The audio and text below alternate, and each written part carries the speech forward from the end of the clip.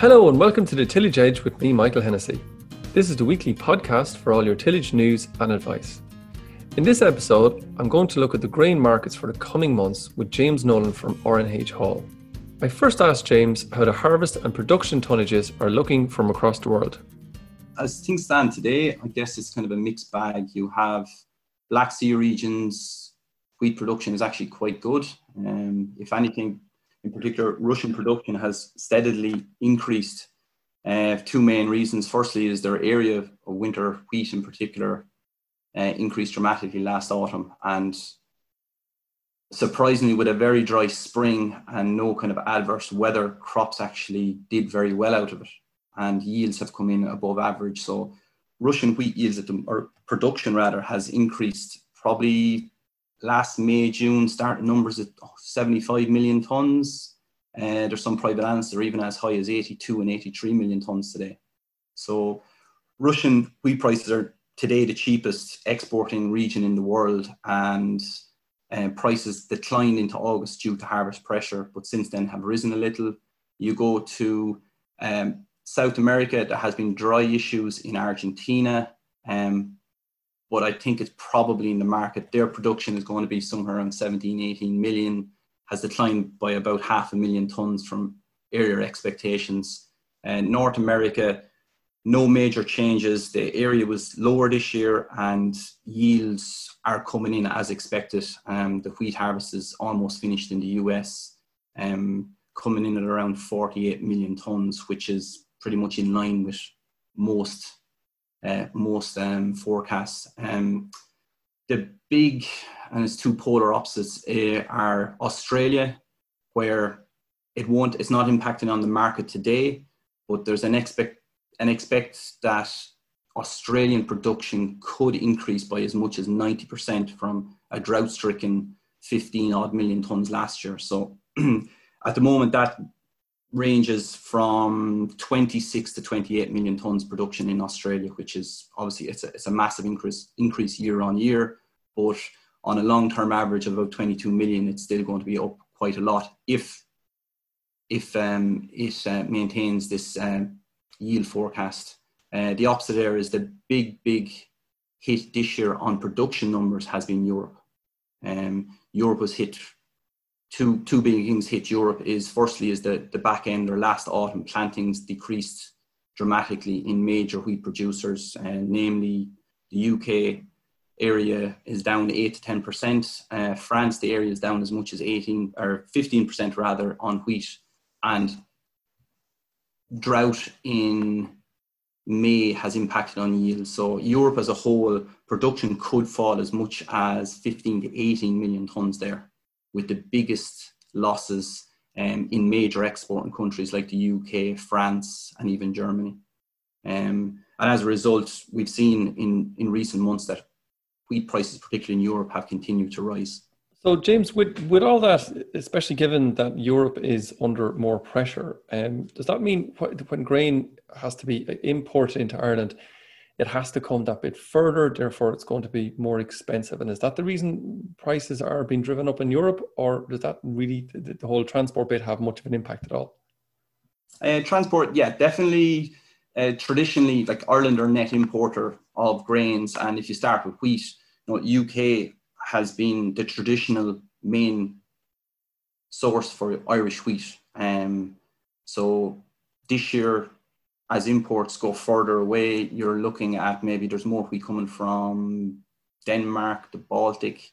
So there is going to be a freight difference for shipping. In the last few years, probably the UK has been less of an exporter, and probably more exports have come from the Baltic. So there has been, yes, an impact on freight where, costs are a little bit more expensive. But I guess the big thing for wheat this year is actually the scarcity of feed wheat.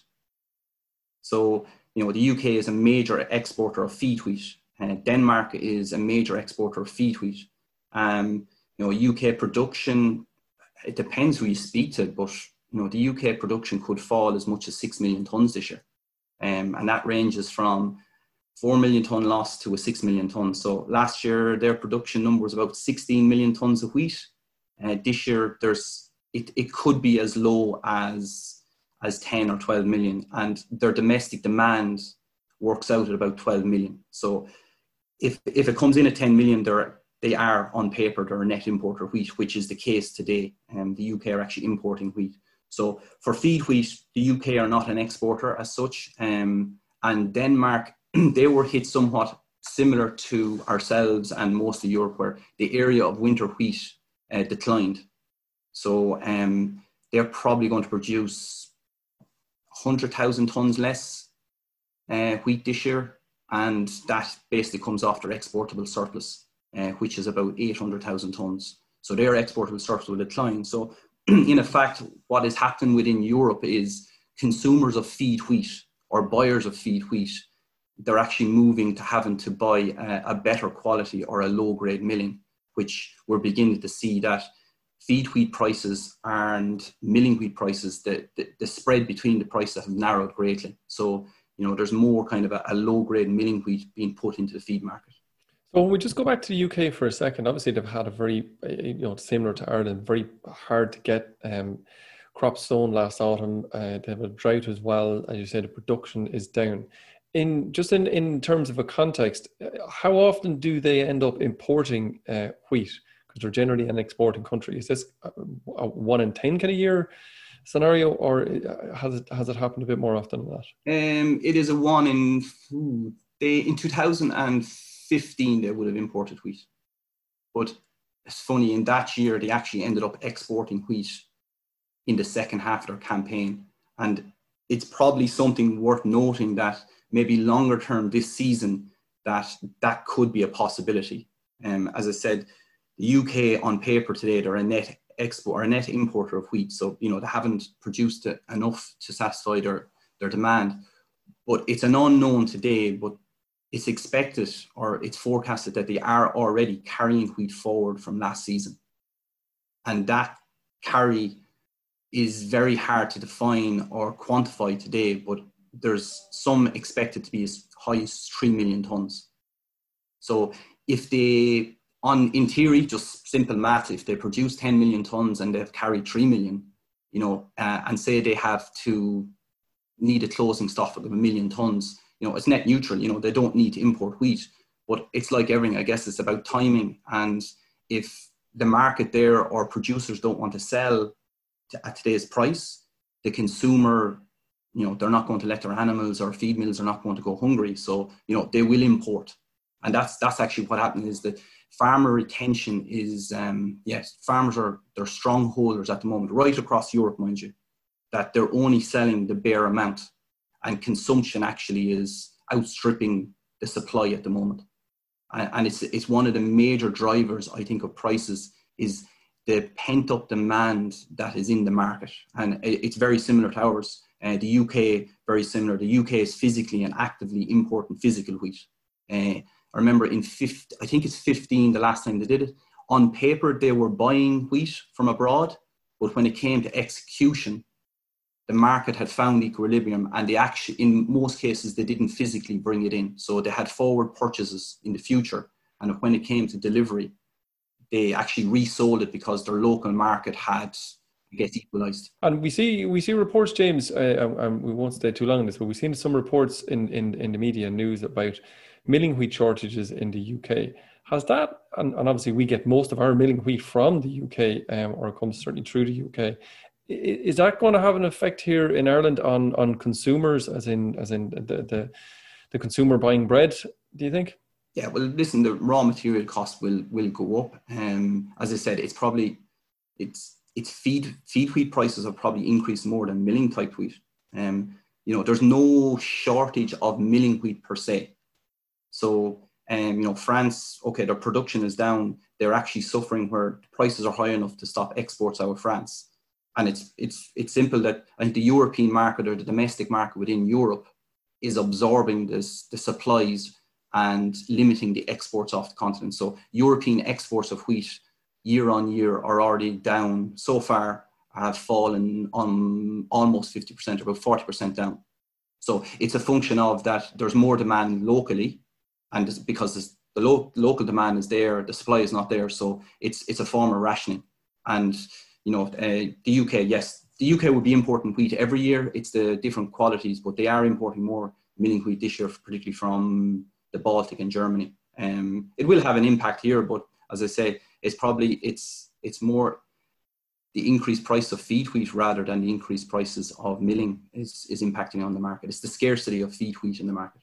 So if we turn back maybe to the Irish scenario and maybe look at the influence of imports, which always have an influence on the price that we have here, up to, I think certainly into this early part of this year, maize was the big one that was kind of weighing heavily on the market. Is that still the same, or has it changed a bit? Yeah, it's probably less so today, but big plantings in the springtime of maize right across the world. And with the major producers of maize, the US is the biggest producer. Their area has increased year on year. Brazil production has increased year on year. Black Sea production has increased year on year. And even France production increased year on year early in the spring. And as a result of an increase in production right across the world, maize was aggressively looking for market share in the market. And as a result, maize prices fell to quite low levels early in the spring on expectations of big crops. And mind you, those crops were only being planted at the time, but the area was going in and the market was trying to find homes for that maize that was going to come in the future. So maize definitely was an anchor, or it definitely stopped particularly wheat prices moving higher in the springtime when we knew that wheat supply wasn't going to be there because it reduced the area. And as the growing season has progressed, we've seen, in particular France, where drought has impacted on production there, and even in the Ukraine, maize production has gradually declined because of drought stress to crops. So, production of maize in the Ukraine is estimates in maybe May and June were 36, 37 million tons. Today, that's probably closer to 33, 34. So as a result, maize was much cheaper 4 or 5 months ago than it is today. And it definitely was an anchor, stop prices of wheat and barley moving higher, certainly. So what's the major influence then dictating our price then? Is it the import of barley coming in then? Today, it's probably barley, correct, yeah. And that's probably more of a political view on that one with the UK, where there's the UK, potentially if they leave Europe on the 31st of December, there's going to be implications of import levies put on product coming from the UK, which would include wheat, barley. So they have been actively trying to sell into the European market on a kind of a pre-January scenario. Maize has been, as I say, an anchor. Maize prices have moved up since. But today, wheat and barley prices relative to the likes of maize, like the price spreads are still quite high. So with the tight supply of wheat, wheat prices have still managed to be dragged higher or have pushed higher, even with lower priced maize. And it's just a function that the supply is not there. And the market today is trying to ration the usage of feed wheat right across Europe. Then looking at you mentioned that maize was quite cheap, if you like, or was aggressively being sold into the market in the early part of the year. Have a lot of I suppose, the big buyers of feed here in the country, have they taken positions in that? In other words, have they already bought that maize forward so they have enough stocks coming through the system? Or are they now coming to the market and that might potentially help the Irish price over the next couple of months? The market has to speculate or take a view on future demand. So the likes of feed compounders, they would be actively buying on a given day all ingredients if the price is right. And yeah, maize cover for the time of the year is probably quite high. And it was a function of, they look at any ingredients in a basket, and if something is competitive enough on a given day, they will take some cover on it. As I say, they have to take a view on demand in the future. The biggest issue is, and particularly this year, is trying to forecast where their feed demand is going to be. Coronavirus definitely impacted that on the spring, and it's a big fear is how much cover should consumers buy and where will their feed demand be. But yeah, listen, there's quite high cover of maize. Wheat cover has increased dramatically in the last few weeks, and also probably in the last couple of weeks, barley cover is definitely increasing. But yeah, to start the season, listen, it's the most competitive feed ingredient. Maize was very competitive for several months. They neglected to buy wheat, which was to their detriment in hindsight. Wheat prices have continued to rise, even from the lull in May, early May, and probably the drive on prices at the moment is probably more consumer driven than anything, that they refused or didn't buy at an earlier date, and they've kind of all come to the market at the same time. So again, looking at, we're probably coming off hopefully a low base in price, and it's kind of on the upward trajectory a little bit, at least anyway at the moment. There probably wasn't a huge amount of opportunities where farmers would have forward sold. Obviously some did, because maybe they're slightly bigger, but I didn't get the sense from farmers there was a lot of forward selling over the past 7 or 8 months. Do you see an opportunity where guys should be either selling now or forward selling, or does it have a little bit more to run? And maybe you might just comment on the price of barley at the moment in today as the current day, around 170-ish, or is it for dried barley, or is it a bit more? Yeah, we're probably a little bit more than barley than that, to be fair. We're probably heading for 75. But looking back, was there selling opportunities? In hindsight, the short answer is no. But at the time, Michael, there was ample opportunity to forward sell. And listen, all you can do is forward sell at and take into expectations and market circumstances at the time. And last spring, wheat was in the mid 90s. I was looking at this morning back at the end of March and in early April. That was a selling opportunity without a doubt. The reason probably wasn't being sold forward was, listen, the area of wheat just physically wasn't in the ground. So, I guess, guys didn't have the opportunity to sell something they didn't have. Barley prices got to the mid 70s in April also.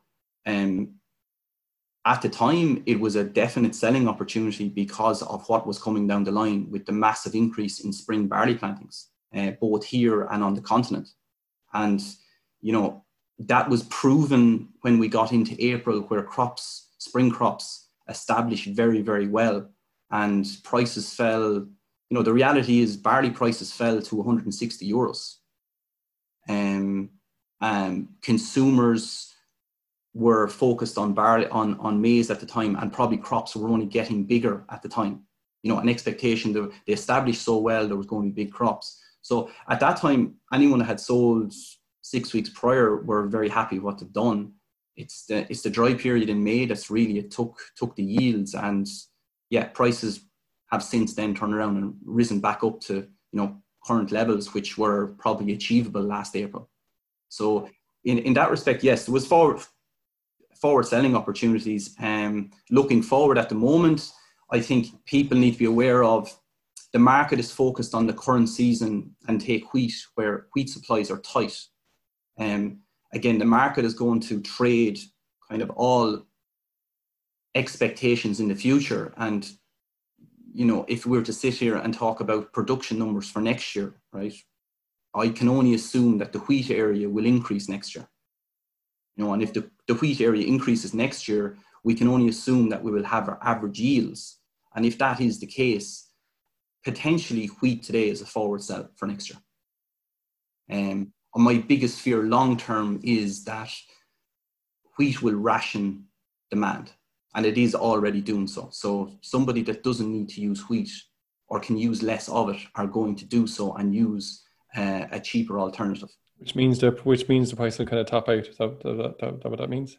Everything goes in a cycle, and 2018 is a little bit similar in some respects, Michael, in that at this time of the year you had high grain prices, you had expensive relative to alternatives, expensive barley, expensive wheat relative to alternatives, and by degrees the market rationed itself. Demand ended up being lower than expected because the drought reversed itself, maybe with guys saving crops in the autumn. But all of a sudden, it was hard to find or hard to market wheat and barley the spring of 19. And as things stand today, wheat is rationing itself, and it will. I suppose the question is, at what point do we find equilibrium? Is it in January, or maybe it's going to take until next harvest? And that's the unknown today. But the market will find a level where wheat is just unsustainable in certain, would say, feed rations. And James, it's just as a forward sell for wheat today. Where is it today for going into maybe October, November, or maybe even next October, November? So we'll call it crop 21 today. I guess, listen, wheat price out there is probably high 180s. I don't think I'd say 190, but I guess it's probably 185 to 190. Probably 190 is maybe unachievable today, but it's probably not far off it. So if you were a betting man with your trading hat on, and just the last question, if you were a betting man and you had the choice in your farm, would you maximize wheat to plant as much wheat as you could, if you like, and take a position in the market around that? On the trading side of it, I would be probably looking at the price spreads or the price differentials between ingredients. And today you have quite a big spread between barley and wheat. I see that spread reversing to a more normal. So if you were to ask me today, I'd probably see more downside on wheat than on barley longer term. James, thank you very much for all those insights. It's been fantastic to get that, the world view, and back to a very Irish view as well. So thanks very much for your time, and hopefully we'll have you back maybe in a couple of months again. Thank you, Michael. But before we go, I just want to tell you about the second part of the National Crops Forum, which is taking place next Thursday, September the 17th at 6:30. Again, it's a webinar held over Zoom, and the details of how to register for the forum are available at teagasc.ie/events. Registration only takes a couple of minutes, and by registering, the system will tell you when the forum is going to start, so you don't forget. So in the second part of the forum, we're going to have a look at the future of tillage farming. Dale Crammon from the Department of Agriculture will talk to us about the Green Deal and Farm to Fork and what that may entail for the future for tillage farming. And we're also going to talk then to Professor Michael Wallace about the current economic impact of the tillage sector in the economy. And for most people, this is an awful lot bigger than we realise. And finally, Donald Fitzgerald from Goldcrop, and who's also the chair of the Teagasc Tillage Stakeholder Consultative Group, will outline some of the recommendations from the recently published Crops 2030 report, which is the strategic plan to develop the crop sector. Again, you can register for this forum at teagasc.ie/events. And that's it for the Tillage Edge for this week, and my thanks to James for joining me on the podcast. Don't forget to rate, review and subscribe on Apple Podcast or Spotify so you never miss an episode. And for more farming information, go to teagasc.ie. I'm Michael Hennessy, thanks for listening, and I'll be back next week with more tillage news and advice.